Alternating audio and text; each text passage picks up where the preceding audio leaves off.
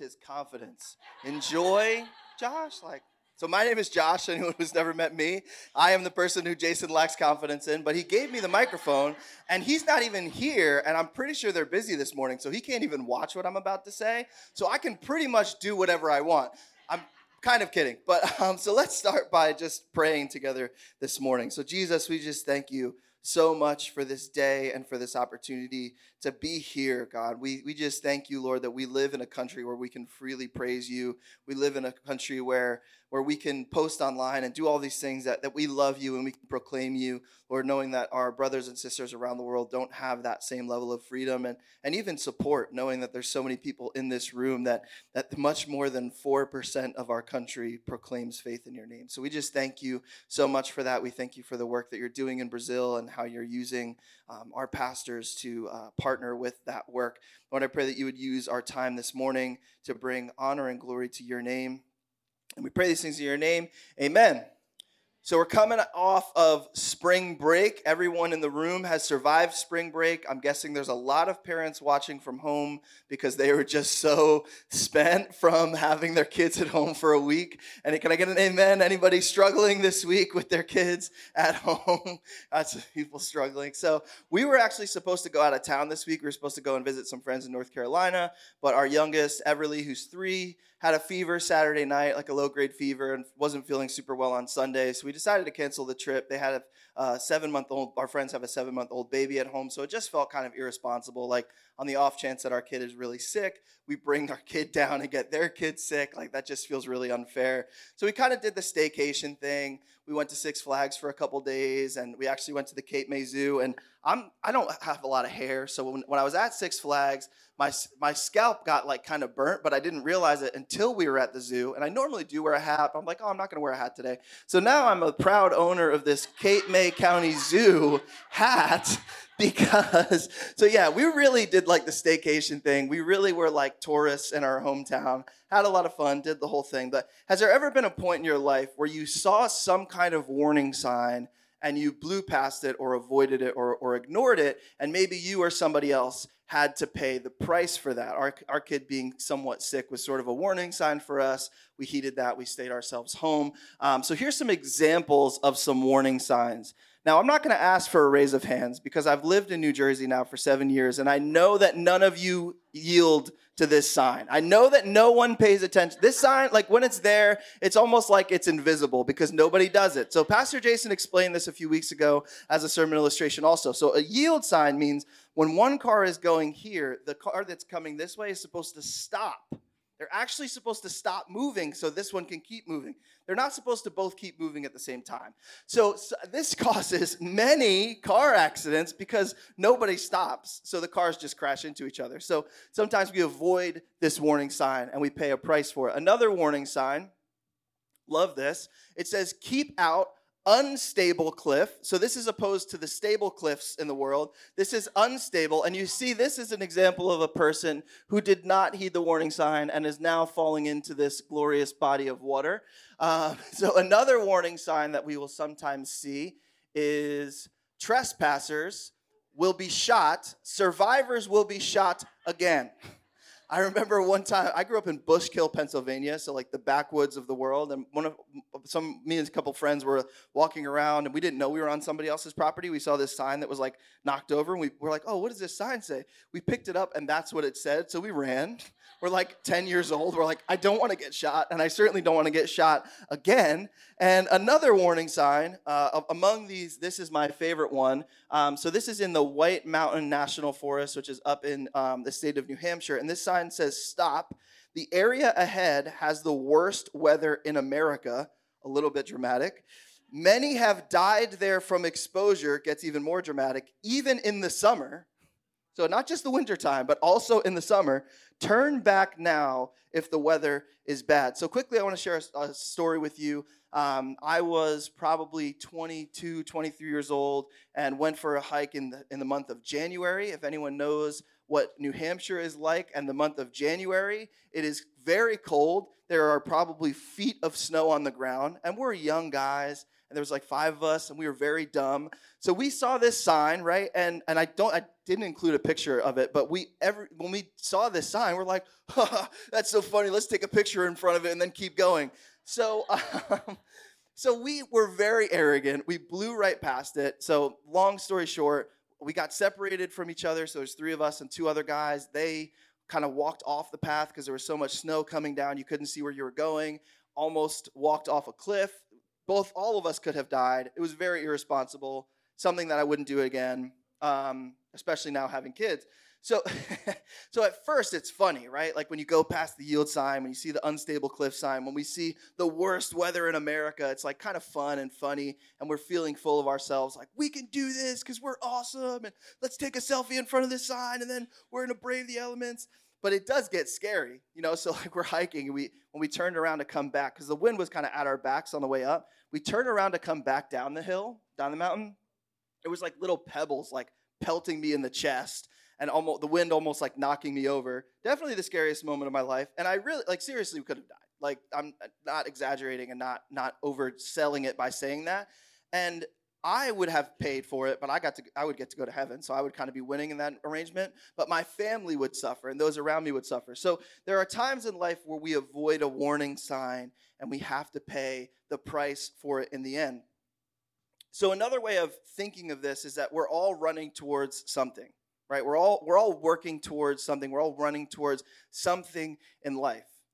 And the question I want to ask to consider as we get started this morning is the finish line you're currently running towards right now where you actually want to end up? If your life continued in the current direction you're going in for the rest of your life, would you be pleased with the outcome of that? If your kids followed in your footsteps of where you are, or people who look up to you, would you be okay if they ended up where you are?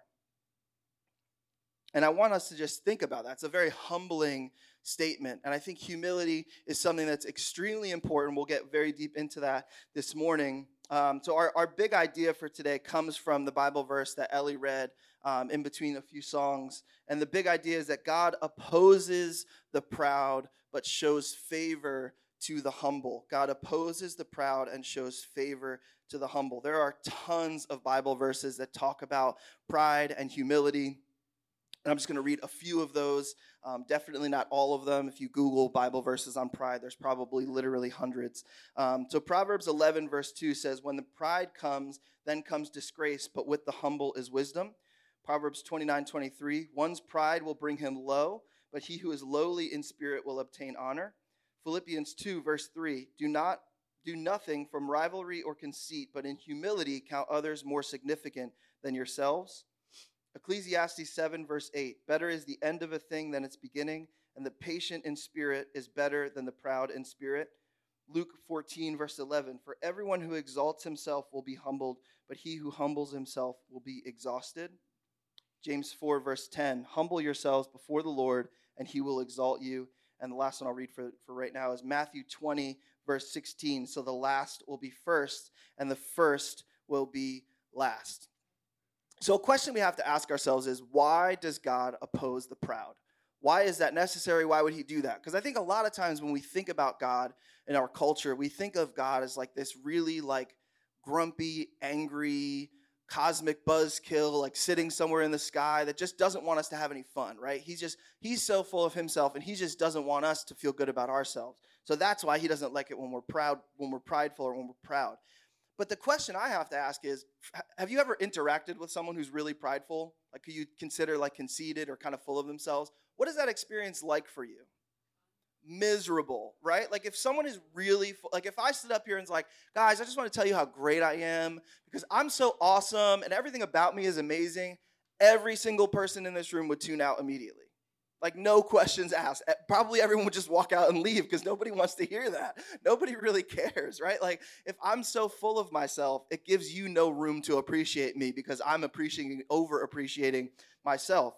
And we see too in our world, right? Like look around us in our personal relationships and globally what arrogance and pride can do and how destructive it can be to our relationships with each other and ultimately to our relationship with God. I think that's just helpful. It was really helpful for me as I was considering this to think about that. Like, why is it that God opposes the proud? And I think the reason is because God really prioritizes relationships, and pride really eats away at relationships. And so pride, to me, again, like pride and selfishness kind of go hand in hand, because you're so obsessed with yourself, you're so prideful. So a lesson that someone taught me is, and I'll ask this question, so what is the opposite of love? Anybody?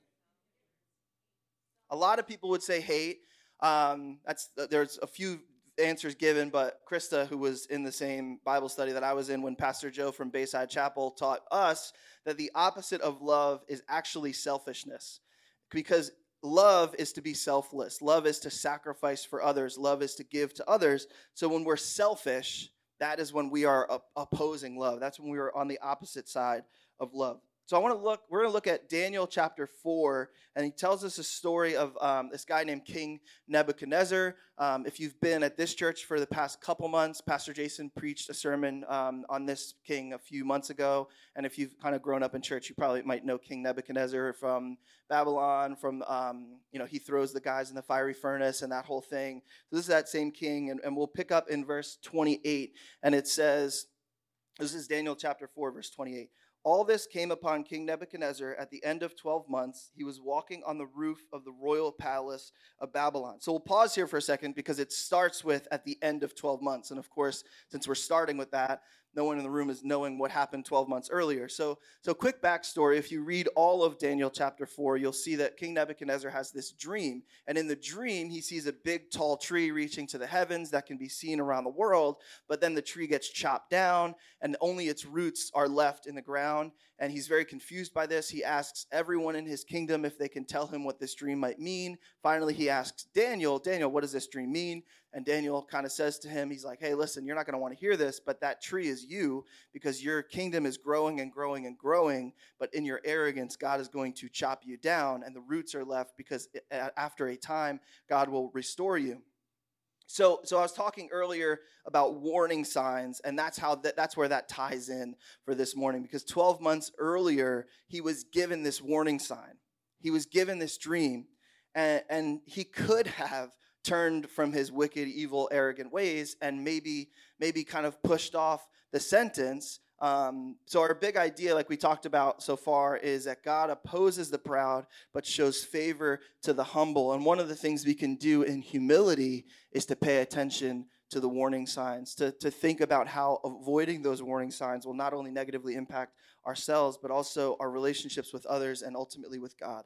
So we're going to read just quickly verse 27 of Daniel chapter 4, which is just before the passage that we're picking up at. So we're reading, our text for today is Daniel 4, 28 to 37, but I think verse 27 is helpful in giving us a greater level of understanding as to kind of the picture of what's happening here. So Daniel explains the dream, and this is kind of how he caps off the explanation of what the dream says. So he says to the king, break off your sins by practicing righteousness, and your iniquities by showing mercy to the oppressed, that there may perhaps be a lengthening of your prosperity. So as far as I know, no one in this room is a king. So in that regard, we cannot relate to King Nebuchadnezzar. He's a ruler. He has great authority. But I know that something we can all relate to is, as Christians, we can all grow in the areas of practicing righteousness. Can I get an amen? Anyone in here perfect at practicing righteousness? Pretty sure that the Bible says that that's impossible, so probably not.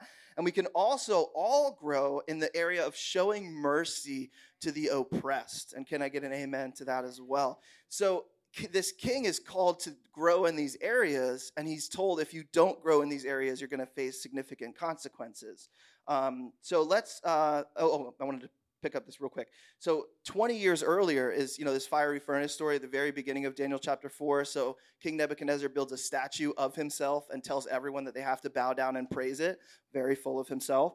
And there's these three guys, Shadrach, Meshach, and Abednego, who say, no, we're not going to do that. We're going to praise our God instead. We're not going to bow before this image of anyone other than God.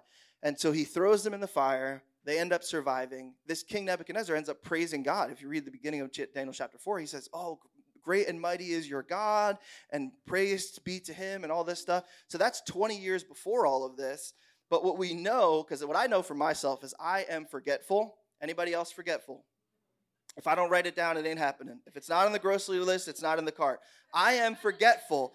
And this king is very forgetful too. God taught him a lesson 20 years ago, and here he is, kind of old dog, same trick, like same arrogance, same thing. Like, and God is saying, okay, like, I tried to teach you once by saving people from your fire.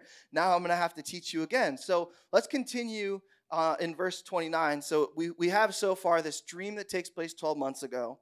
And so far, all we know is that we're 12 months later, and he's walking on the roof of the palace. Not necessarily anything explicitly wrong with that, but we'll continue in verse 29. So it says, at the end of 12 months, he was walking on the roof of the royal palace of Babylon. And the king answered and said, this is where we find some trouble.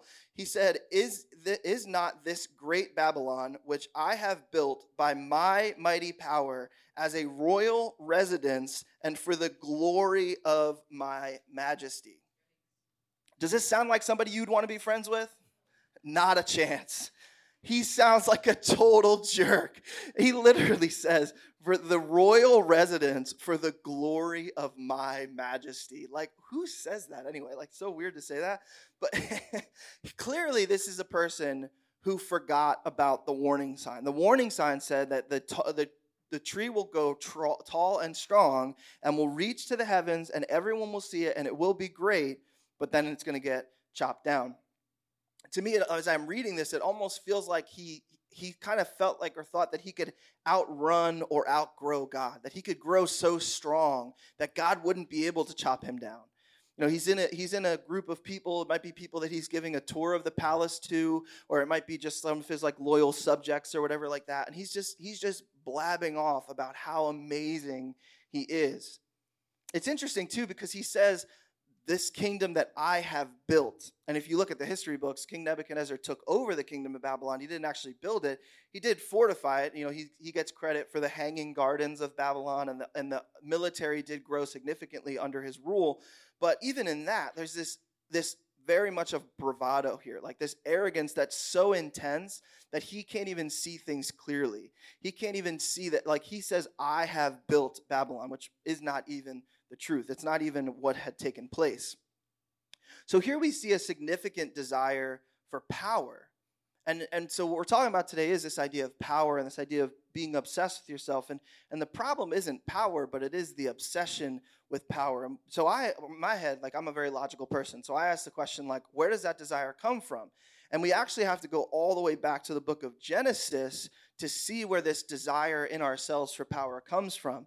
So Genesis 1, verse 26 says, this is at the creation of mankind. Then God said, let us make man in our image, after our likeness. So God creates us in his own image. And is there a more powerful being or creature than God himself? No, there's not. God is the most powerful thing. And we are made in the image and in the likeness of God. So there is some element that we do have some amount of power. And this verse goes on to say, and let them have dominion over the fish of the sea and over the birds of the heavens and over the livestock and all the earth. So God not only creates us in his image of having power, but then he gives us power. Dominion is like ultimate authority, that no one can question someone's dominion. They have it. It's unshakable. And so God has given us dominion over the earth. So it makes sense that we desire power. It makes sense that we can maintain power. But the problem is when it becomes our obsession. The problem is when we want everyone, again, like the glory of, if I'm standing up here, like the glory of my majesty, and I'm so amazing, that's when it really becomes problematic, which again, it's not only problematic because God doesn't like it or he's this buzzkill kind of God. It's problematic because God prioritizes relationships, and arrogance and pride hinders relationships. So my plan, as I was reading through this, right, I'm reading through the scripture, reading through commentaries, really studying this passage. And my original plan was to preach on, we're in this series on idols, putting things before God. And my original plan was to preach on the idol of pride or of power. Because in that, I can kind of look at Nebuchadnezzar, and again, like I'm not a king, I don't have all this power, and I might be a little bit arrogant at times, but I'm definitely not full of myself to his extent. So in that regard, I can look at him and say, I'm nothing like him. I'm nothing like this guy. He's a total jerk. I want nothing to do with him.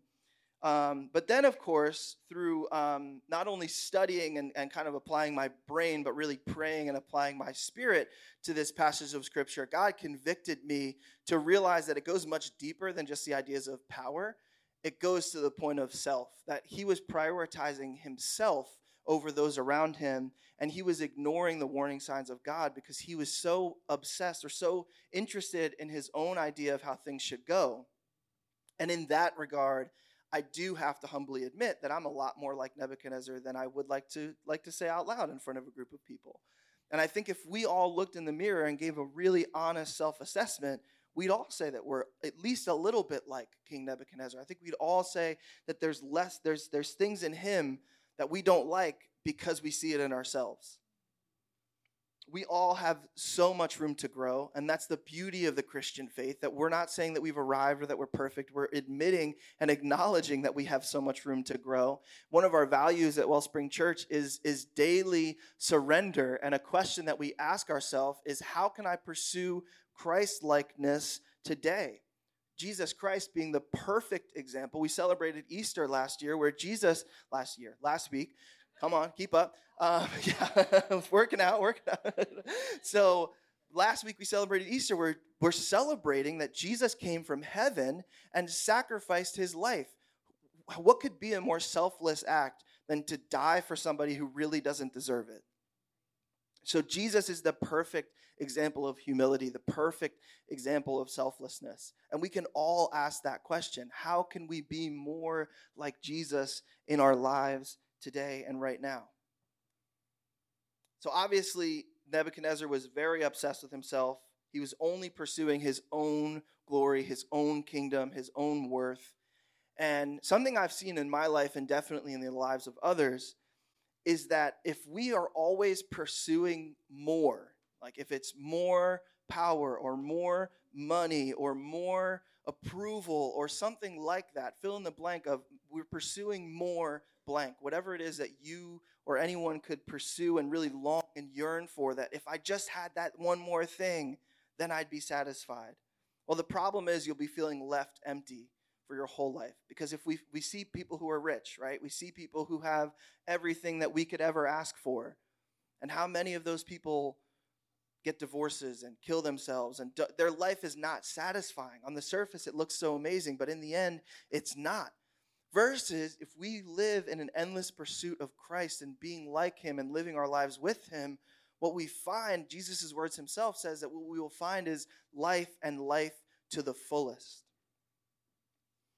So I want to tell a quick story. I'm a storyteller, so I could probably be up here for 20 minutes telling this story. But I want to tell a story of a time that someone hurt me and did something to me. So what I want to pause and say first is, I'm not going to say this person's name. It's not a gossip fest. And I don't even want you to really think so much about what this person did, because what I want to focus on was my poor reaction to what this person did. So there's someone in my life that I'm in relationship with who about a year ago, they lied to me and it really hurt, okay? So that's the beginning of this story. And I don't want you to focus on that. Don't think about who was it and what did they do and blah, blah, blah. That doesn't really matter for this right now. What I want you to focus on is this. My reaction to them was horrible. I was resentful to them. I said with my lips, because, you know, when someone lies and then you catch them, they'll say, I'm sorry. And I said with my lips, I forgive you. But in my heart, that wasn't true. I held on to bitterness, and I held on to feeling hurt, and I held on to feeling like this person owed me something. And do you see how dysfunctional that is?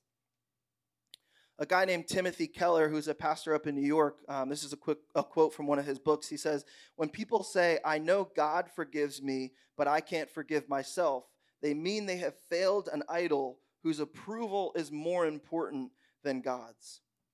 In a similar way, when God, so this person who sinned against me, who lied to me, God chooses to forgive them, right? Can I get an amen? God chooses to forgive them. So when God chooses to forgive and I do not, I make myself God. I put myself over him and in his place, and I call him a liar. Because I say, God, you extend forgiveness, but I'm not going to do that. And I make myself in my own life and in my own heart seem as though I am more important than God himself. And again, we can see how dysfunctional this can be. Earlier I was talking about in Genesis that God made us to be like him. but he didn't make us to be him. So when I withhold forgiveness, and this is just one small example, but when I withhold forgiveness to someone who's hurt me, I'm trying to be God. And the very opposite is that when I extend forgiveness, that is when I'm putting myself in the proper place of being like God, who offers forgiveness. So we've seen that this King Nebuchadnezzar is given this warning sign, and God says, turn from your ways, pursue righteousness, show mercy to the oppressed. We see pretty clearly already that he hasn't done that, because he's standing saying, look how amazing I am. I'm so great, the glory of my majesty. Let's continue reading in verse 31 to see how the story continues.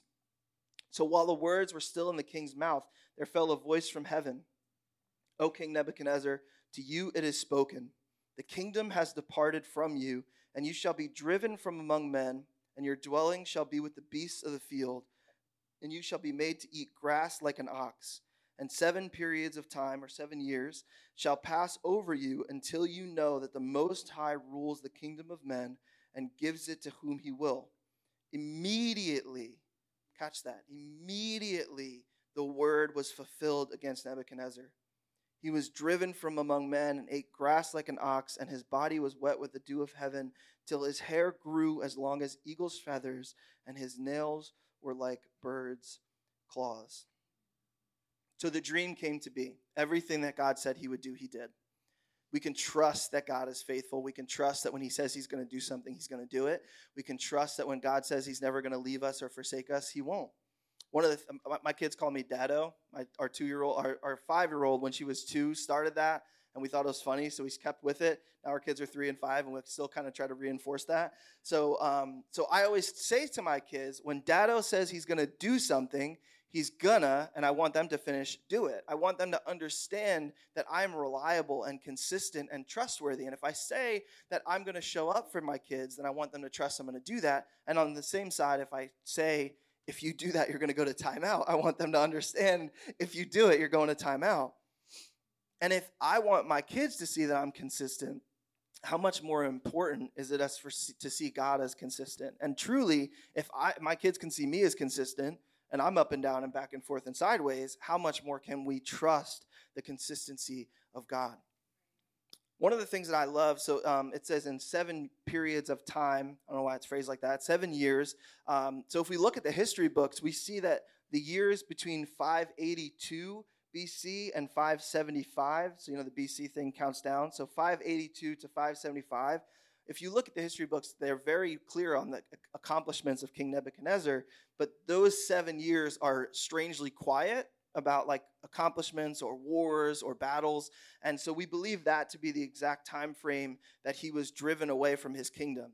And I always love when we see something that's written in the Bible and we kind of see it confirmed by people who don't even mean to be confirming it. Like they're not doing that on purpose and looking to confirm, but like if you look, I found that very interesting that the history books seem to be very quiet in that time frame. So we see that Nebuchadnezzar was very proud, very arrogant, and very full of himself. He was given a warning. He was told by God, this is how you should live. Live a righteous life where you see others as more important than yourselves, where you show mercy to those who are suffering. King Nebuchadnezzar was known as a king who was ruthless. He would put people in jail for the smallest thing and just leave them there for their whole life.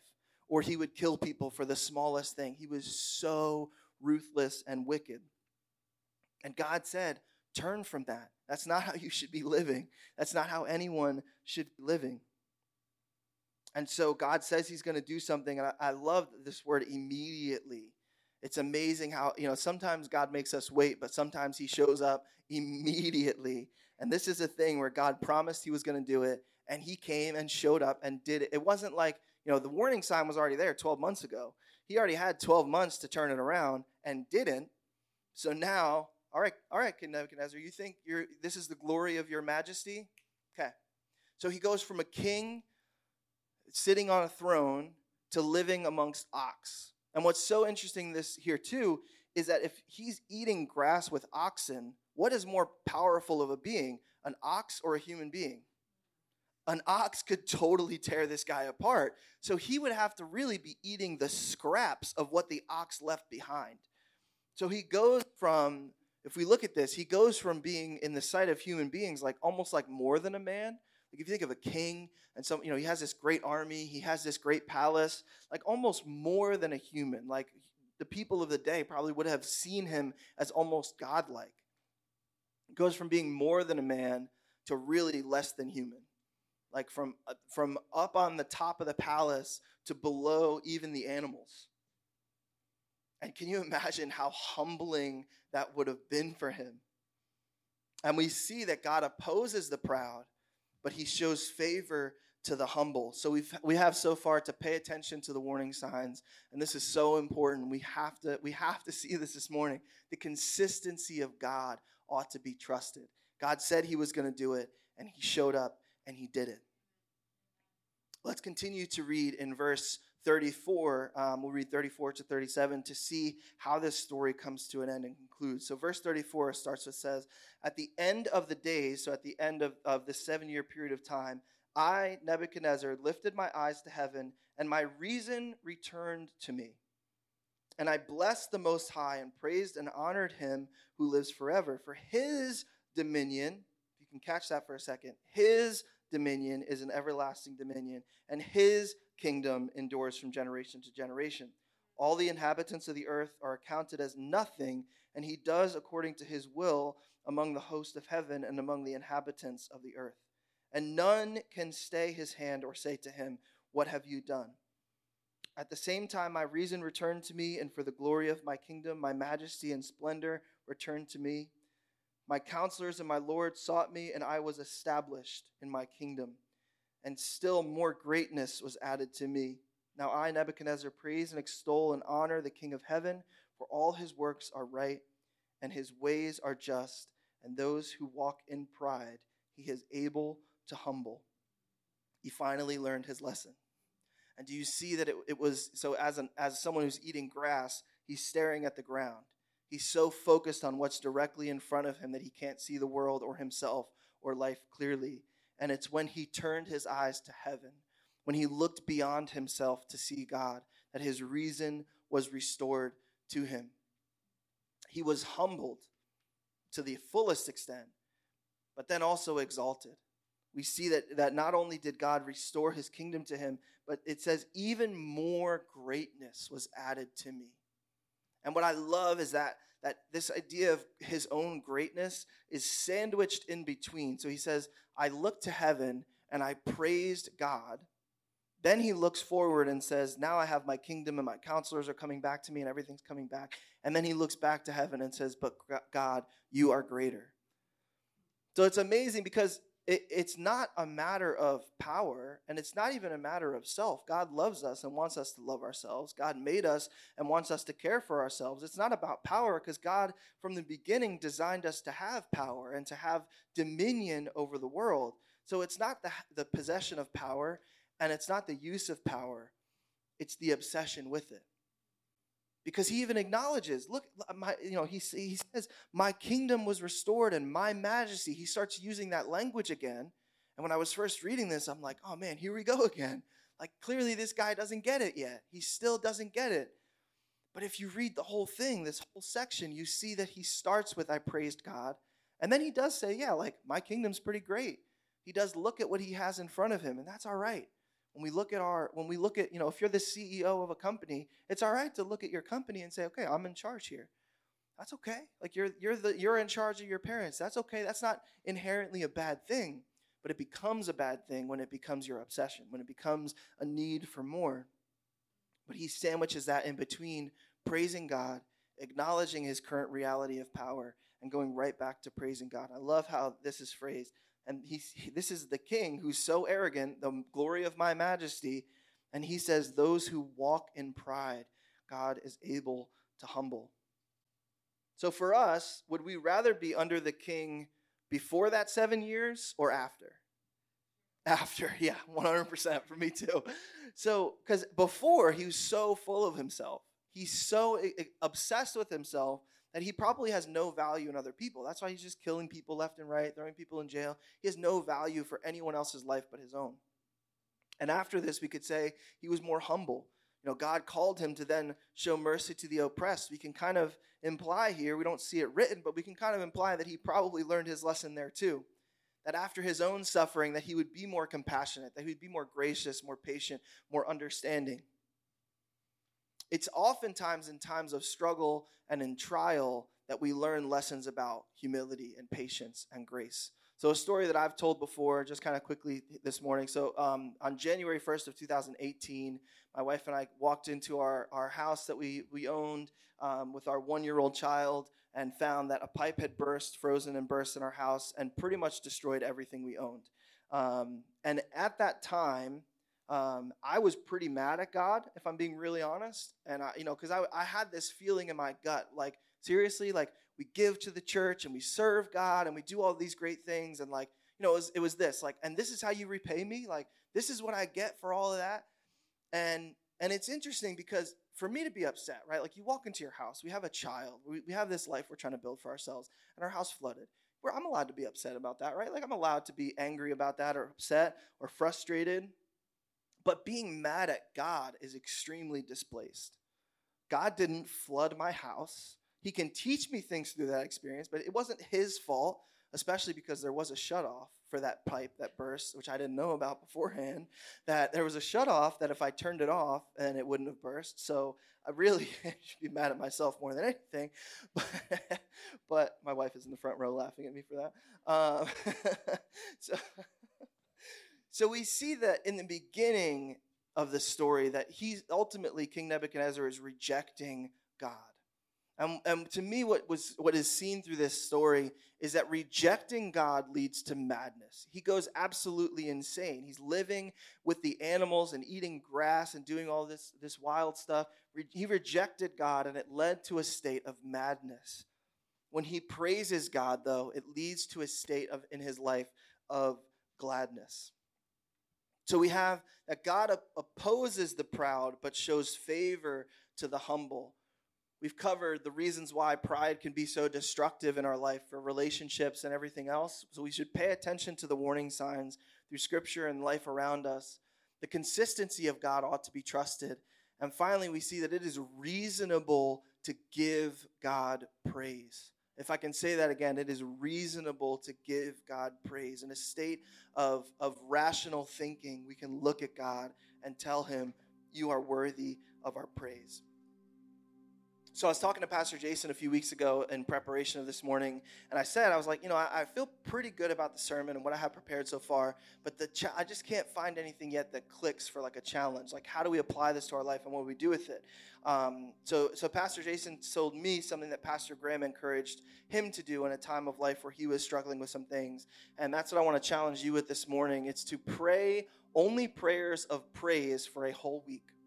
So take a full week, the next 7 days, and if you want to write things down or however you want to engage with this or do this, that you would only pray prayers of praise, that you wouldn't ask God for anything, you wouldn't tell God to do anything, that there would only be out of your mouth prayers that say, God, I love you, and think about the attributes of God and consider them and engage with him around them and show gratitude and praise to him for the things that he's done in your life and the ways that you've seen his Spirit move in your life. So I really want us to encourage us to see that it's when Nebuchadnezzar lifted his eyes to heaven is when his reason was restored to him. And for us as well, when we lift our eyes to heaven, we can see life for what it really is supposed to be. We're not so obsessed with what's right in front of us that we can't see the bigger picture. So if this week as a church we can take a full week and praise the Lord in our prayers, I can't wait to see what God will do through that. So we're going to sing one final song, and it's called Worthy, because he is worthy of our praise. So let's stand and sing together.